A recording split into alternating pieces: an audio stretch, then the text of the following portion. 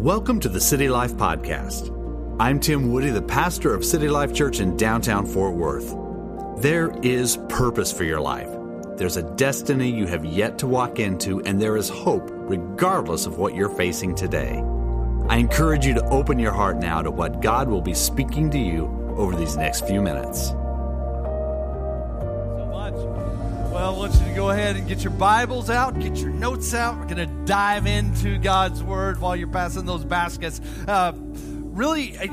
This is the wrap-up for my series that I've been in, and today's message title is called The Success Strategy. The Success Strategy is a final message in these 5 parts about crushing offense. And today you're going to get the final crush tool on this success strategy. And really, if you're going to crush offense, honestly, you have to have a strategy. So by the end of this message, you're going to learn what not to do and what you should do, because I don't want you to get sidelined and fall into what I call the ditch of offense. So today, how do you handle it if you get ignored? How do you deal with it when you're being talked about? What do you do when someone lets you know, hey, you just don't measure up. You're not good enough for us. How do you deal with it when somebody calls you a name?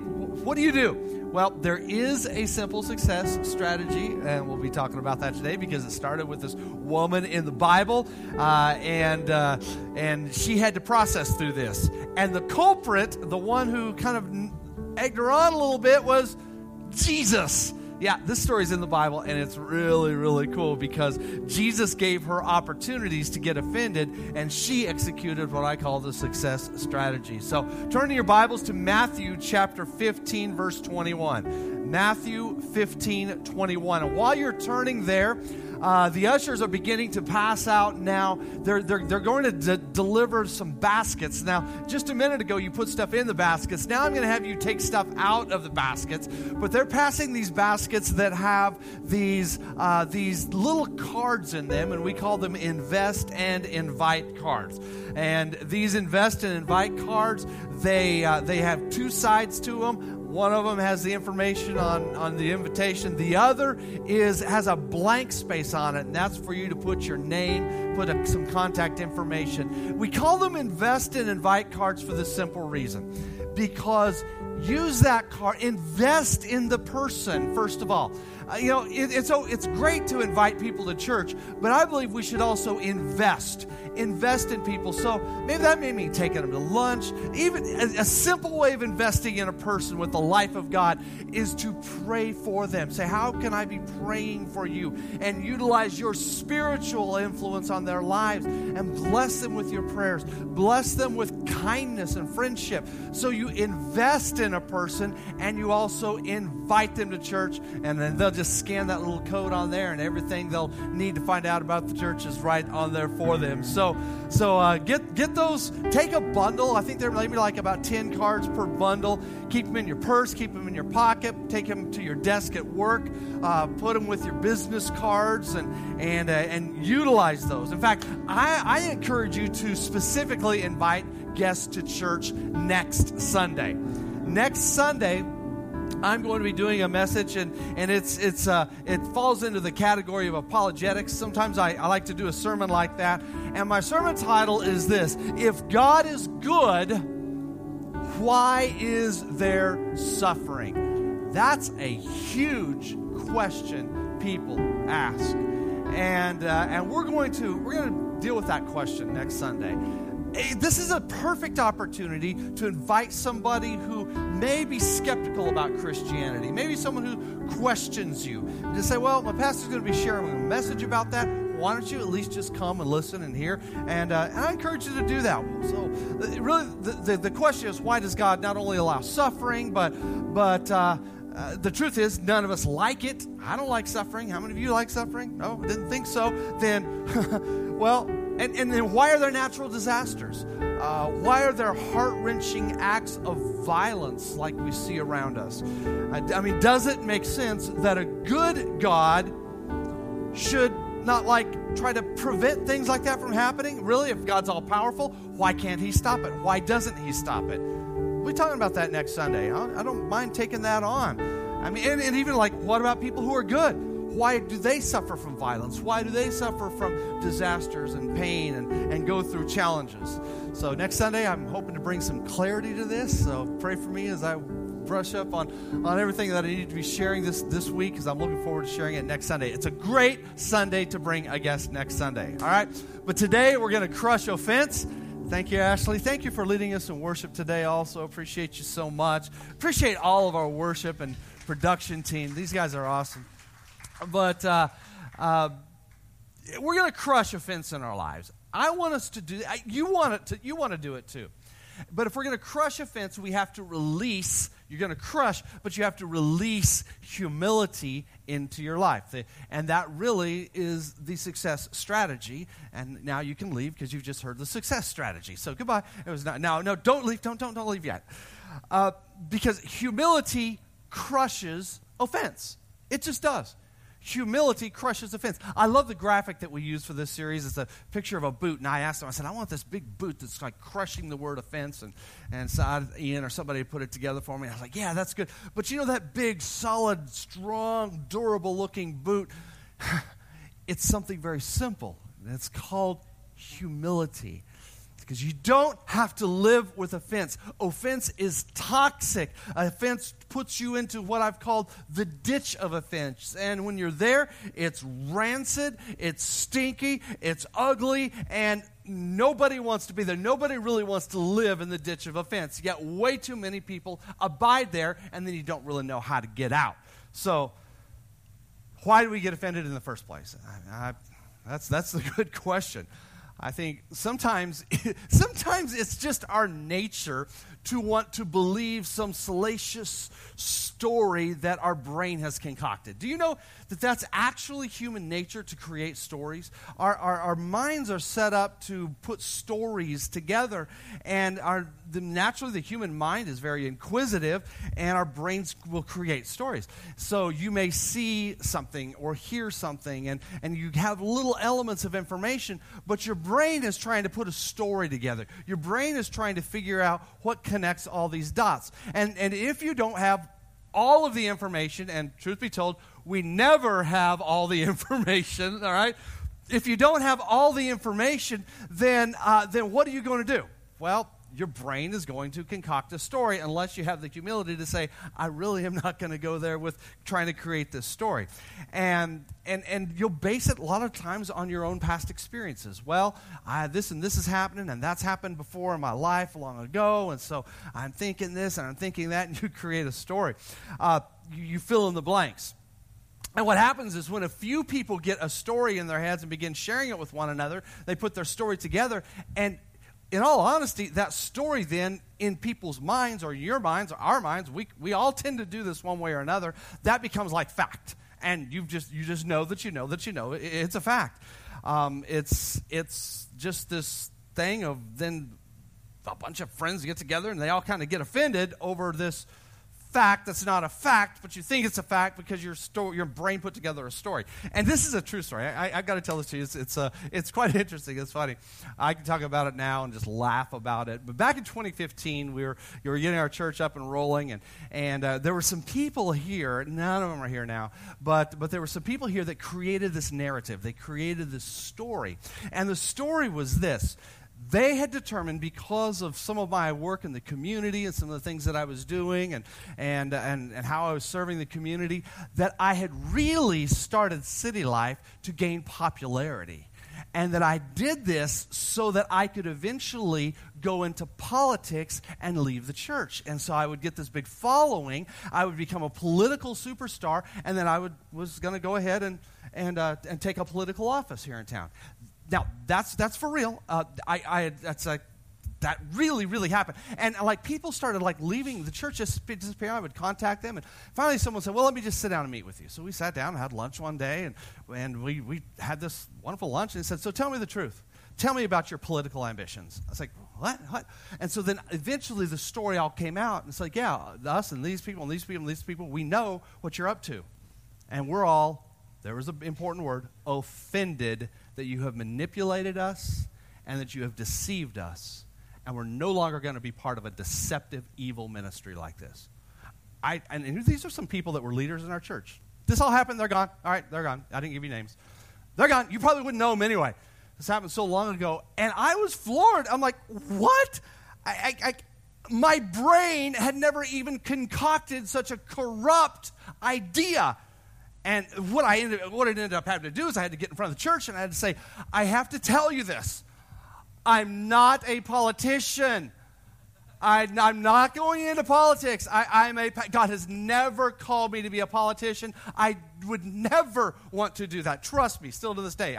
I would never want to do that. I am a pastor. God called me as a pastor when I was 3 years old. I remember clearly, and God did not say I was going to be a politician. No way at all.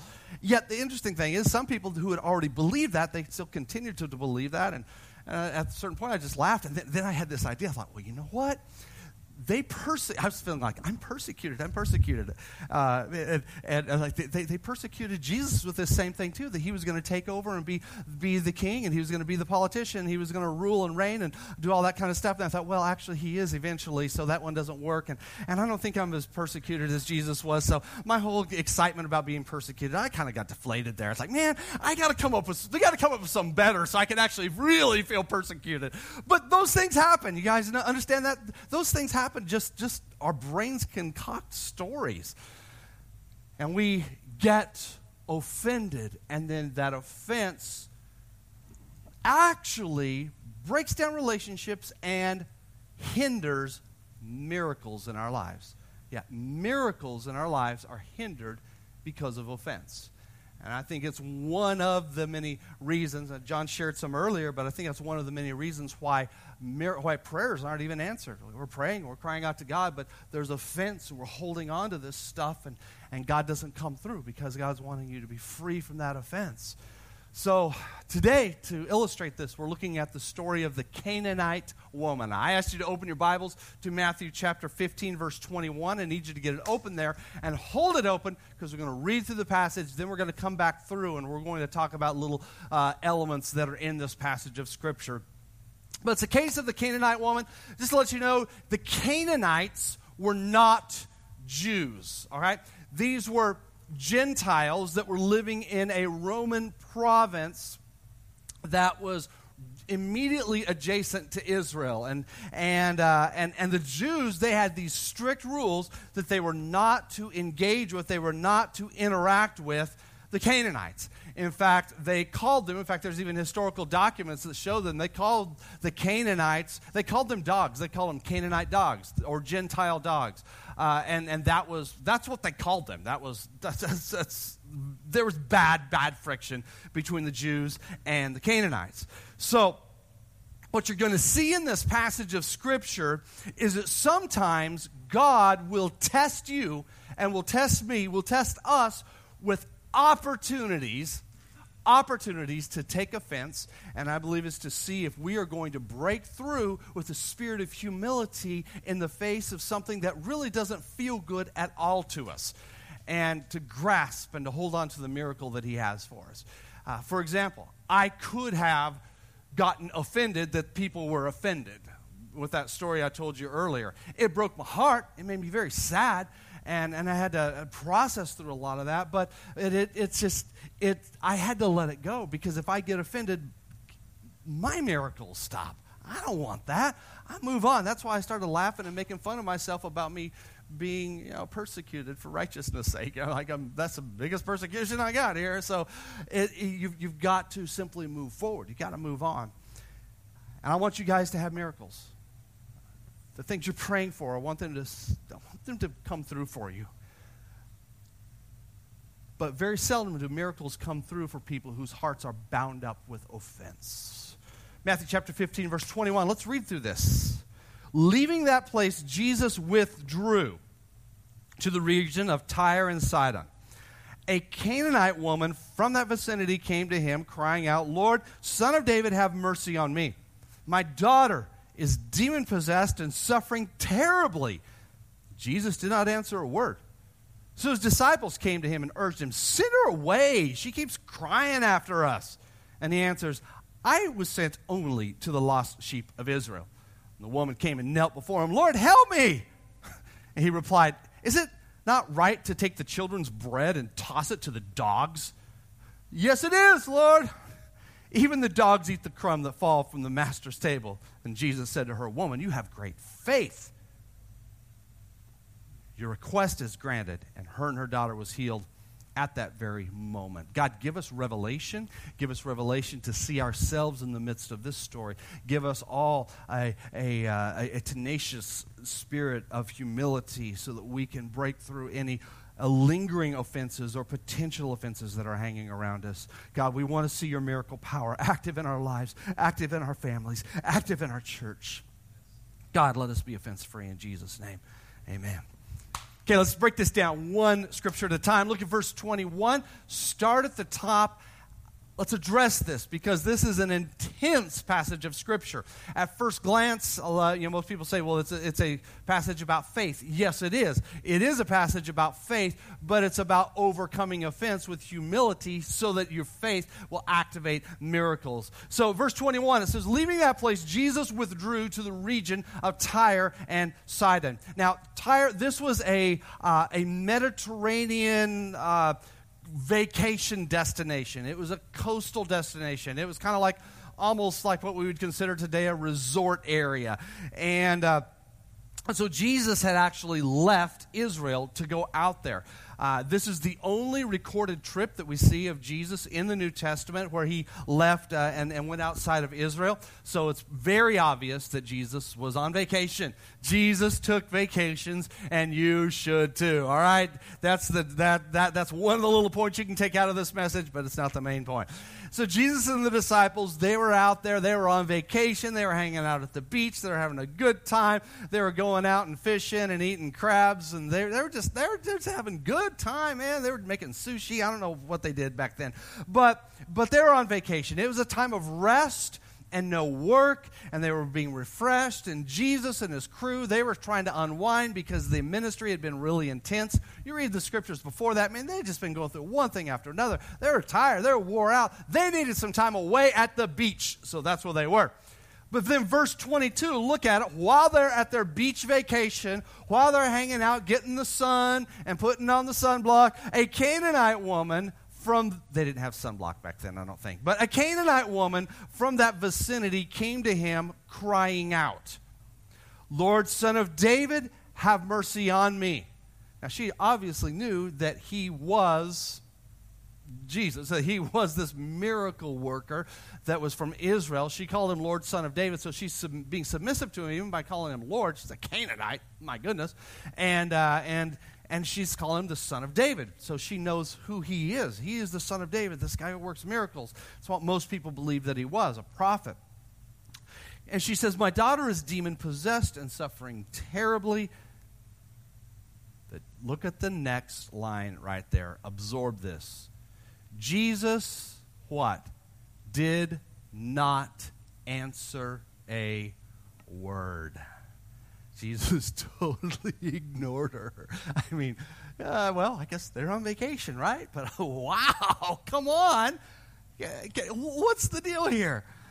And the thing is, that may happen. You may feel that even with Jesus doing that to you. But you know what? Other people do it to you too, which is your first opportunity for offense in this message. Offense opportunity number one is you get ignored. You are ignored. Someone just totally ignores you. You're doing the right thing. You're doing a good thing. You're doing an admirable thing. But you're totally and completely ignored. You have this need. And, I mean, demons are attacking your family. In this case of this woman, demons are attacking her family. She needed a miracle.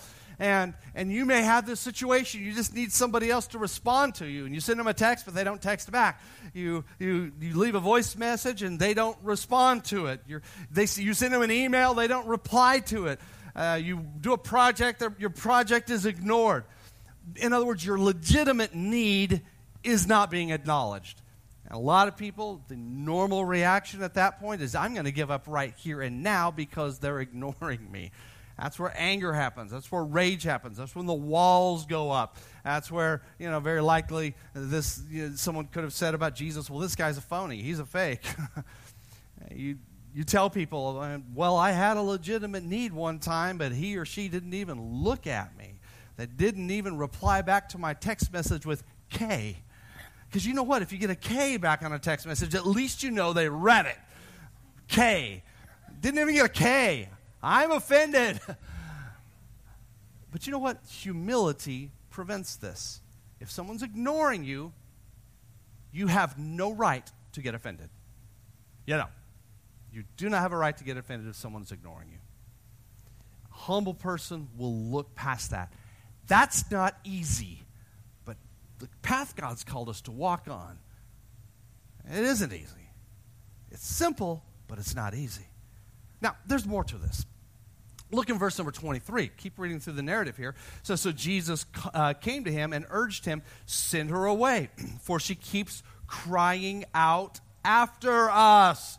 Now, look at this. So it's been ratcheted up a level. The disciples are now begging Jesus to get rid of this loud woman. The disciples are saying, Jesus, they're like, geez, we're on vacation here. Come on. We want to have our vacation time. Tell this woman to hush. She's loud. She's hurting our ears.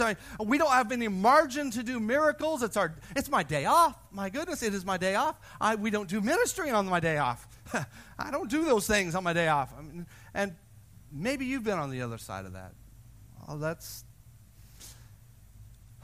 Someone's just telling other people, and you can hear them, just ignore them. Ignore them. Don't pay attention to them. So offense opportunity number 2 is this. You get talked about. You're talked about. Someone's yakking about the stuff. Yakking about you. They're talking about you behind your back. And then you are even convinced, well, they're probably holding special meetings, or they're probably holding special convocations and phone calls. They probably are having Zoom meetings talking about me. I walk into a room, and they're there, and then all of a sudden everybody gets quiet. Like, oh, okay, what was that all about? Yeah, exactly. Like, okay, I know something's going on here, so you begin to then get offended. And you know very clearly they just don't want to deal with you. They just don't want to mess with you. So they're talking about you. Well, Jesus' disciples did that with this woman.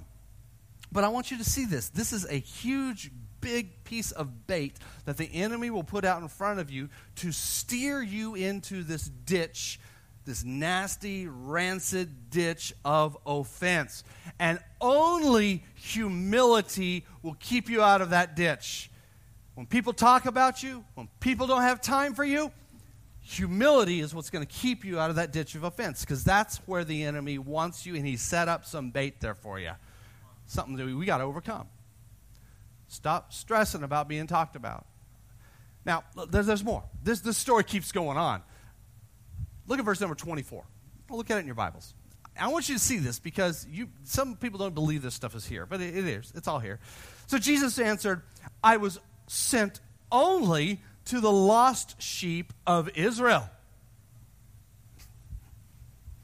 Now, I don't think he did that, but yeah, it's just like wait, did Jesus just say that?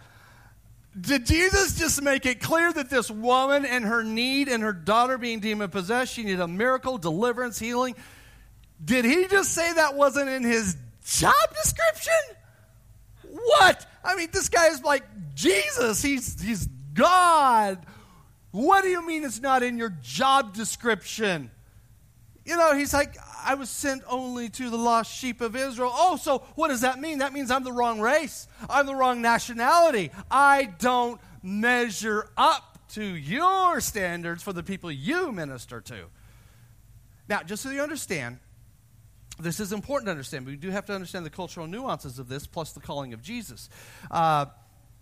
Jesus' mission on earth was very specific. It was a mission primarily, what he did, his mission was to the Jews. It was to the Jews. It was to the people of Israel who were awaiting the Messiah. So that is true. That was his area that he was supposed to do ministry in. But, of course, if you do read through the New Testament, you will see that Jesus did some other things for some special people who came to him that were not Jews, and he responded to their faith. So, what's this about? You see, in reality, it wasn't until after Jesus' ascension into heaven that it was all opened up to where the church is now to minister not only to the Jews, but to the Gentiles. And this is a huge struggle in the early times of the church because Jesus had set this up with the disciples. They're only ministering to Jews. But then when he was gone, he said, okay, now you got to hit the whole world. So they had to overcome all that later on. This is all in the Bible. It's just needs some great reading. But still, offense would say, how rude is that? So here's opportunity to get offended, number 3. Here it is. Write this down. You are told you don't measure up in one way or another. In one way or another. You know how it works. You get the runaround. And it's just because of you. For like whatever reason, you don't measure up to that person's standards. You don't fall into the right category for that person. So you're stuck.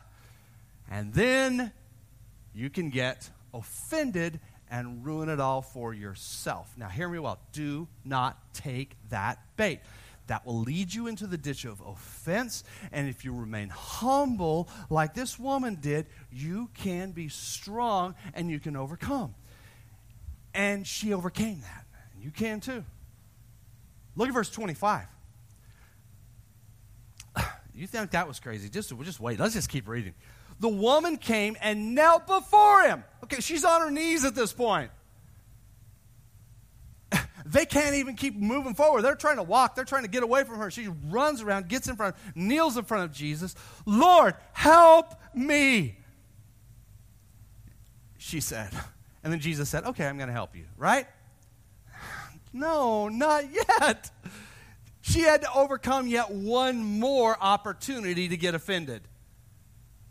Now, I'm not encouraging you to give people opportunities to be offended. This is not an encouragement to do that.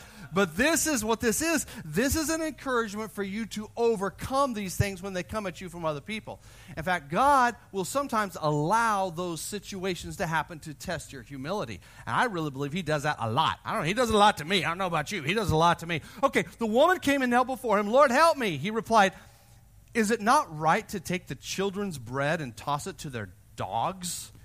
So this opportunity to get offended is escalating, and I know this statement that Jesus made right here, it's a little bit cryptic because you do have to understand the culture at the time, but the children's bread that he's referring to would be the good things of God, the things that God was doing for his children, which would have been Israel, the Jews. So he's saying, I have a ministry. That's basically where he's saying it again. I have a ministry to the Jews, but he's saying it in a very, very, very colorful way. And then he used the term dogs, which was a term that all the Jews used about Canaanites. And in fact, the particular word of dog that he uses here was like a small dog, like a puppy. So he's taking children, the children of Israel get the children's food, and then the puppies, I'm not going to give the puppies, the little dogs, the things that belong to Israel. I don't get it. Do you get it? Does it make sense to you? Does it make sense to you? It does not make sense to me. I do not get it. But it happened nonetheless, and it's in the Word of God for us, and we're to learn from it. Now, it doesn't matter what culture you're in. If someone's going to call you a puppy or a dog, and I know I've seen some commentators on this like, oh, Jesus all of a sudden was being nice and going, oh, you're just like a little puppy. Yeah. Nah, that wasn't what he was doing. That's not at all seen in the context. Remember, just if you're studying the Bible, you want to study the Bible, the truth of what's happening in a passage of Scripture is always found in the context. So he wasn't going, my little puppy, baby, oh, baby. He wasn't doing that. No, he wasn't doing that. And she knew what he meant. And the truth is, stuff like that has happened to you too. It could be from your family. It could be from your workplace. It could be in the community. Maybe someone in the church has said something to you like that, which gives you the fourth opportunity to get offended, where words are used to demean you. And that is probably one of the most horrible ways to get offended. Someone uses really ugly words to demean you.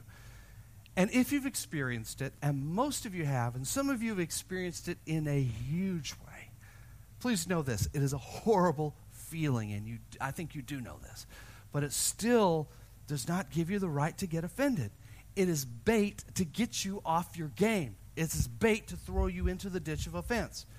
In fact, take a look at how she responds. Now she begins following this success strategy. So her strategy all along was, I'm not going to get offended. I'm going to be humble. She's on her knees in front of him. He's telling her, I'm not going to give the children's food to the dogs, to the puppies. And here's what happens. Look at this, verse 27. This is amazing. She understood the conflict. She understood the cultural conflict between the two groups. So she says, yes, Lord, but even the dogs eat the crumbs that fall from the master's table. Okay, that changed everything.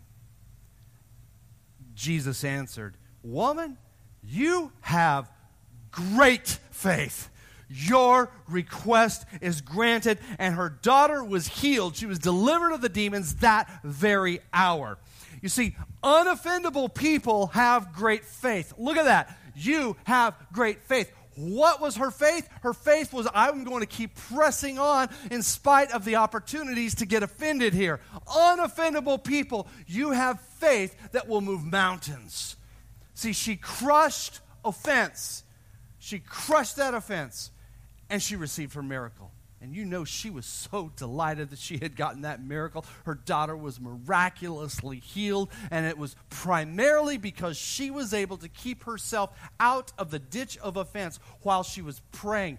She maybe wasn't actually praying, but she was calling on the Lord, and that's what we would call prayer. But she was calling on the Lord over and over and over with many opportunities to get offended. She kept on going, and she remained childlike. She remained humble. She remained elemental.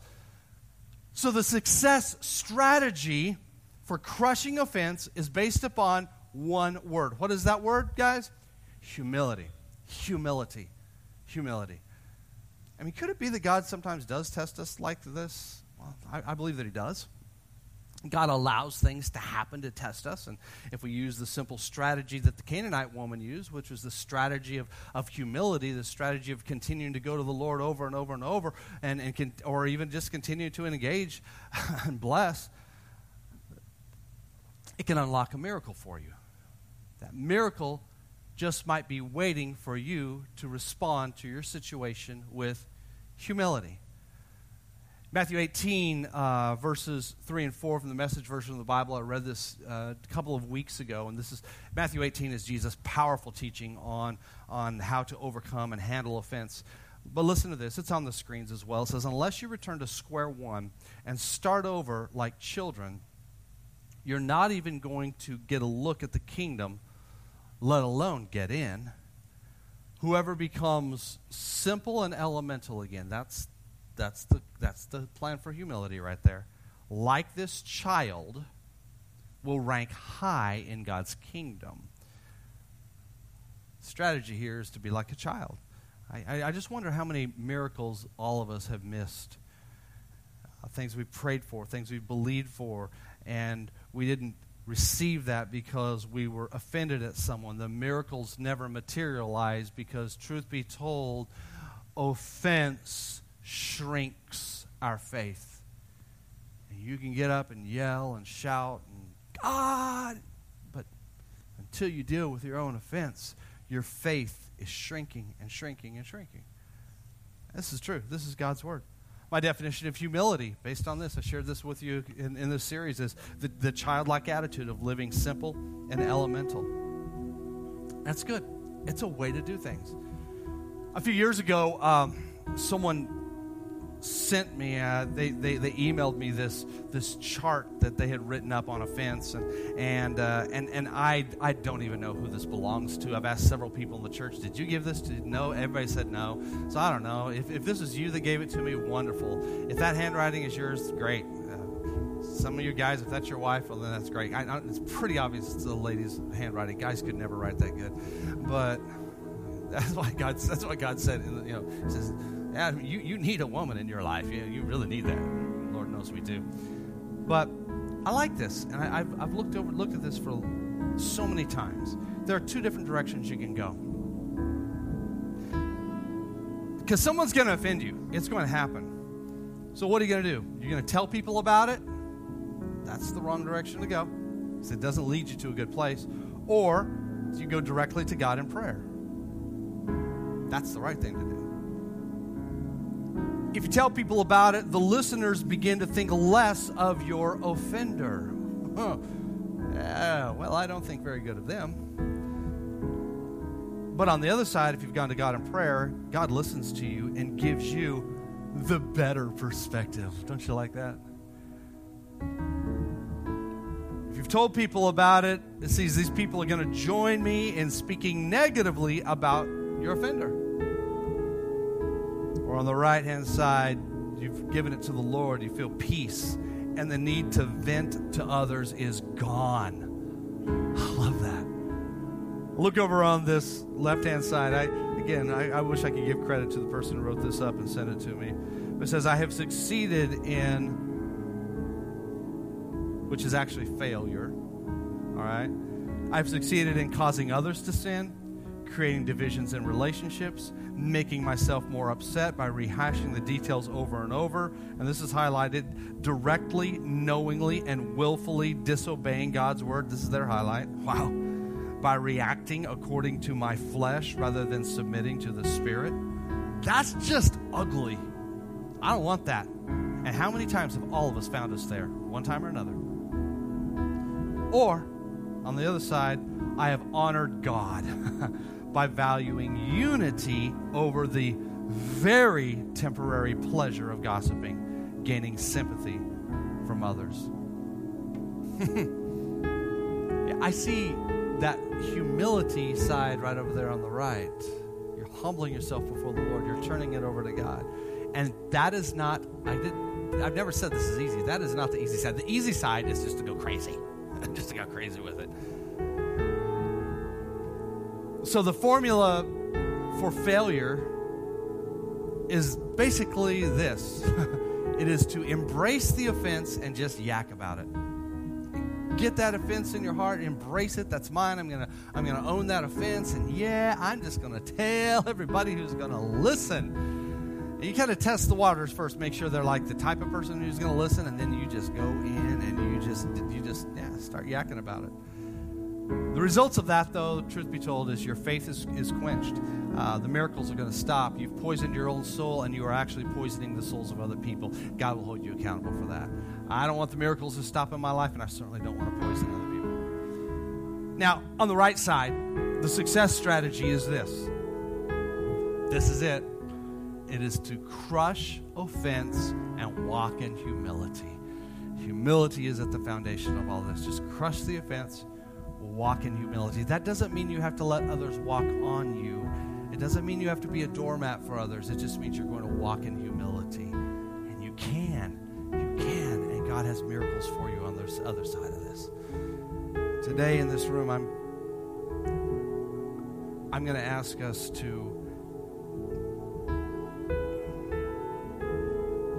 confess to God our need for more humility. More and more and more humility. I want it. I want more humility in my life. Humility doesn't mean shyness. Humility doesn't mean that you're sheepish or not at all. Moses in the Old Testament, he was the most humble man who had ever lived. He even wrote it about himself, and it's there. It's all in the Bible. I am the most humble man who's ever been around. Like, wow, that sounds prideful. But humility is he was a huge outspoken leader. He led God's people out of the wilderness, and he had his flaws and he had his faults, but he operated in humility, and as a result, miracles happened. Miracles happened. God used him mightily. So you can be a mighty man or a mighty woman. You can be strong or large in your demeanor and in your role. That's great, but humility is still applicable to that. I want us to apply some humility in our lives. And one of the things I don't pray, I don't ask God to make me humble. There is nothing in the scriptures that say pray to God to ask him to make you humble, because God does answer prayers, and you probably wouldn't want to go through what God does to make you humble. I know some of you have done it, and you're like, yep, I know how that works. But I recommend that you take the upper hand right now and you just say, I'm going to be humble. I'm going to walk in humility. Will you do that with me? Just lock yourself in with God all across this room. God, I'm making the choice today to walk in humility. Lord, I'm tired of being tripped up with offense. I'm tired of being filthy and muddy and rancid, stuck in this ugly ditch of offense. I'm tired of that, God. I'm tired of reacting instead of being proactive in my humility. God, I'm so sorry for the way that I've behaved in the past. God, I choose humility. I choose to walk in humility. I choose to walk in humility.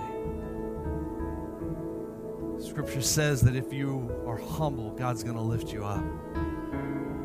Humility is a key to faith. Humility is a key to miracles. I want you guys operating in the fullness of the power of God.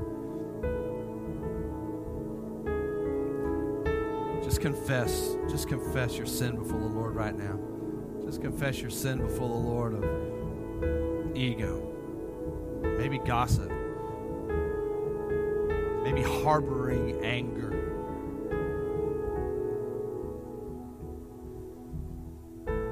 Maybe planting seeds of dissension within maybe your family or the office or your group or your peer group, whatever it is.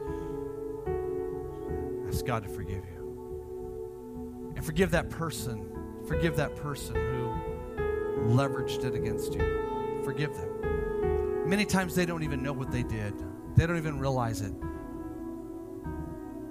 But by you forgiving them, you are releasing the Holy Spirit to do His work in their lives. Because you can't be their Holy Spirit, but the Holy Spirit will do it for you as you forgive, as you let it go.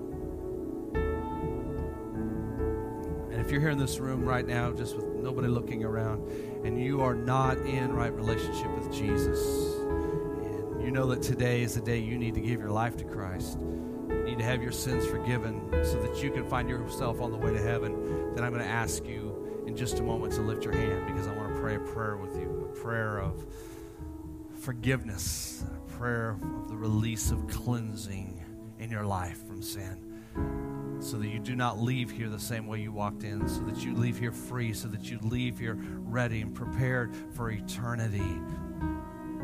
So if you're here this morning and you're not in a relationship with Jesus Christ, that relationship isn't right, or if you're watching online, I'm going to ask you to respond. The way to respond online is to let someone know in the comment section that you want to pray, and they're going to pray with you. And if you're here in this room and that's what you need today, you need salvation through the blood of Jesus Christ, what we sang about at the beginning of this service. At the count of 3, I want you to lift your hand for me. I'm going to see your hand, and I'm going to connect my faith with yours. When I connect my faith with yours, then we're going to pray together as a group. And the healing power of Jesus, the forgiveness of Jesus to wash away sin is going to be released in this room. Is that you? You need forgiveness of your sins. You're ready to receive Jesus as your Lord and Savior. Lift your hand at the count of 3. 1, 2, 3. Lift it up for me. Lift it up. Thank you. Thank you. Put your hands down. Anyone else? Would you just do this with me right now, will you? If you lifted your hand, I want you to pray these words. Church, I want you to pray this also as a reaffirmation of your faith and as encouragement to those around you who are praying this prayer and they're giving their lives to Christ. Pray this out loud with me. Dear Jesus, thank you for your blood that washes sin away. I ask you now to apply it to my life, to forgive me of my sin, to cleanse me from all of my unrighteousness. I make the choice today to receive your Spirit into my life and to turn from my old ways, to follow you, to serve you, to be your disciple. And I pray these words in the name of Jesus Christ, my Savior. Amen. Thank you for tuning in to the City Life Podcast. If you're interested in attending our Sunday service or would like more information, go to citylifefw.org.